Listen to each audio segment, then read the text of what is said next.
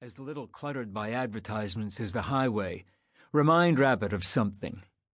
Air conditioning ducts, he thinks at first, and then crypts. These are futuristic spaces, like those square tunnels in movies that a trick of the camera accelerates into space warp to show we're going from one star to the next. 2001. Will he be alive? He touches Janice at his side, the sweated white cotton of her tennis dress at the waist, to relieve his sudden sense of doom. Her waist is thicker, has less of a dip as she grows into that barrel body of women in late middle age, their legs getting skinny, their arms getting loose like cooked chicken coming off the bone. She wears over the sweaty tennis dress an open-weave yellow cardigan hung unbuttoned over her shoulders against the chill of airport air conditioning. He is innocently proud that she looks, in her dress and tan, even to the rings of pallor that sunglasses have left around her eyes, like these other American grandmothers who can afford to be here in this land of constant sunshine and eternal youth. Gate A5, Janice says, as if his touch had been a technical question. From Cleveland by way of Newark, she says, with that businesswoman efficiency she has taken on in middle age, especially since her mother died 7 years ago, leaving her the lot, Springer Motors and its assets, one of only 2 Toyota agencies in the Brewer, Pennsylvania area.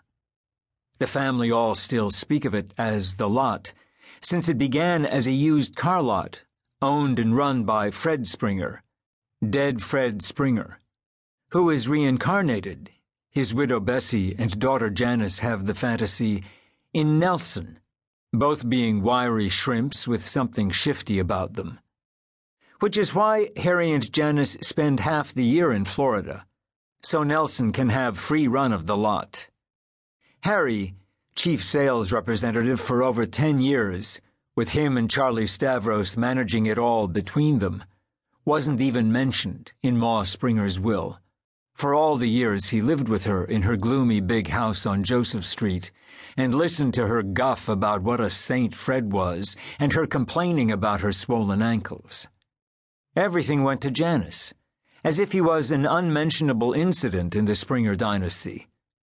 The house on Joseph Street that Nelson and his family get to live in just for covering the upkeep and taxes must be worth $300,000 now that the yuppies are moving across the mountain from Northeast Brewer into the town of Mount Judge, not to mention the cottage in the Poconos, where even the shacks in the woods have skyrocketed, and the lot land alone, 4 acres along Route 111 west of the river, might bring close to $1 million from one of the high-tech companies that have come into the Brewer area this last decade to take advantage of the empty factories, the skilled but depressed laboring force, and the old-fashionedly cheap living. Janice is rich. Rabbit would like to share with her the sudden chill he had felt, the shadow of some celestial airplane. But a shell she has grown repels him. The dress at her waist, when he touched it, felt thick and unresponsive, a damp hide. He is alone with his premonition. A crowd of welcomers has collected this Tuesday after Christmas in this last year of Ronald Reagan's reign. A little man with that hunched back and awkward stiffness Jews often seem to have dodges around them and shouts behind him to his wife as if the Angstroms weren't there. "Come on, Grace." Grace, Harry thinks. A strange name for a Jewish woman.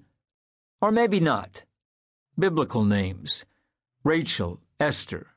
But not always. Barbara, Betty.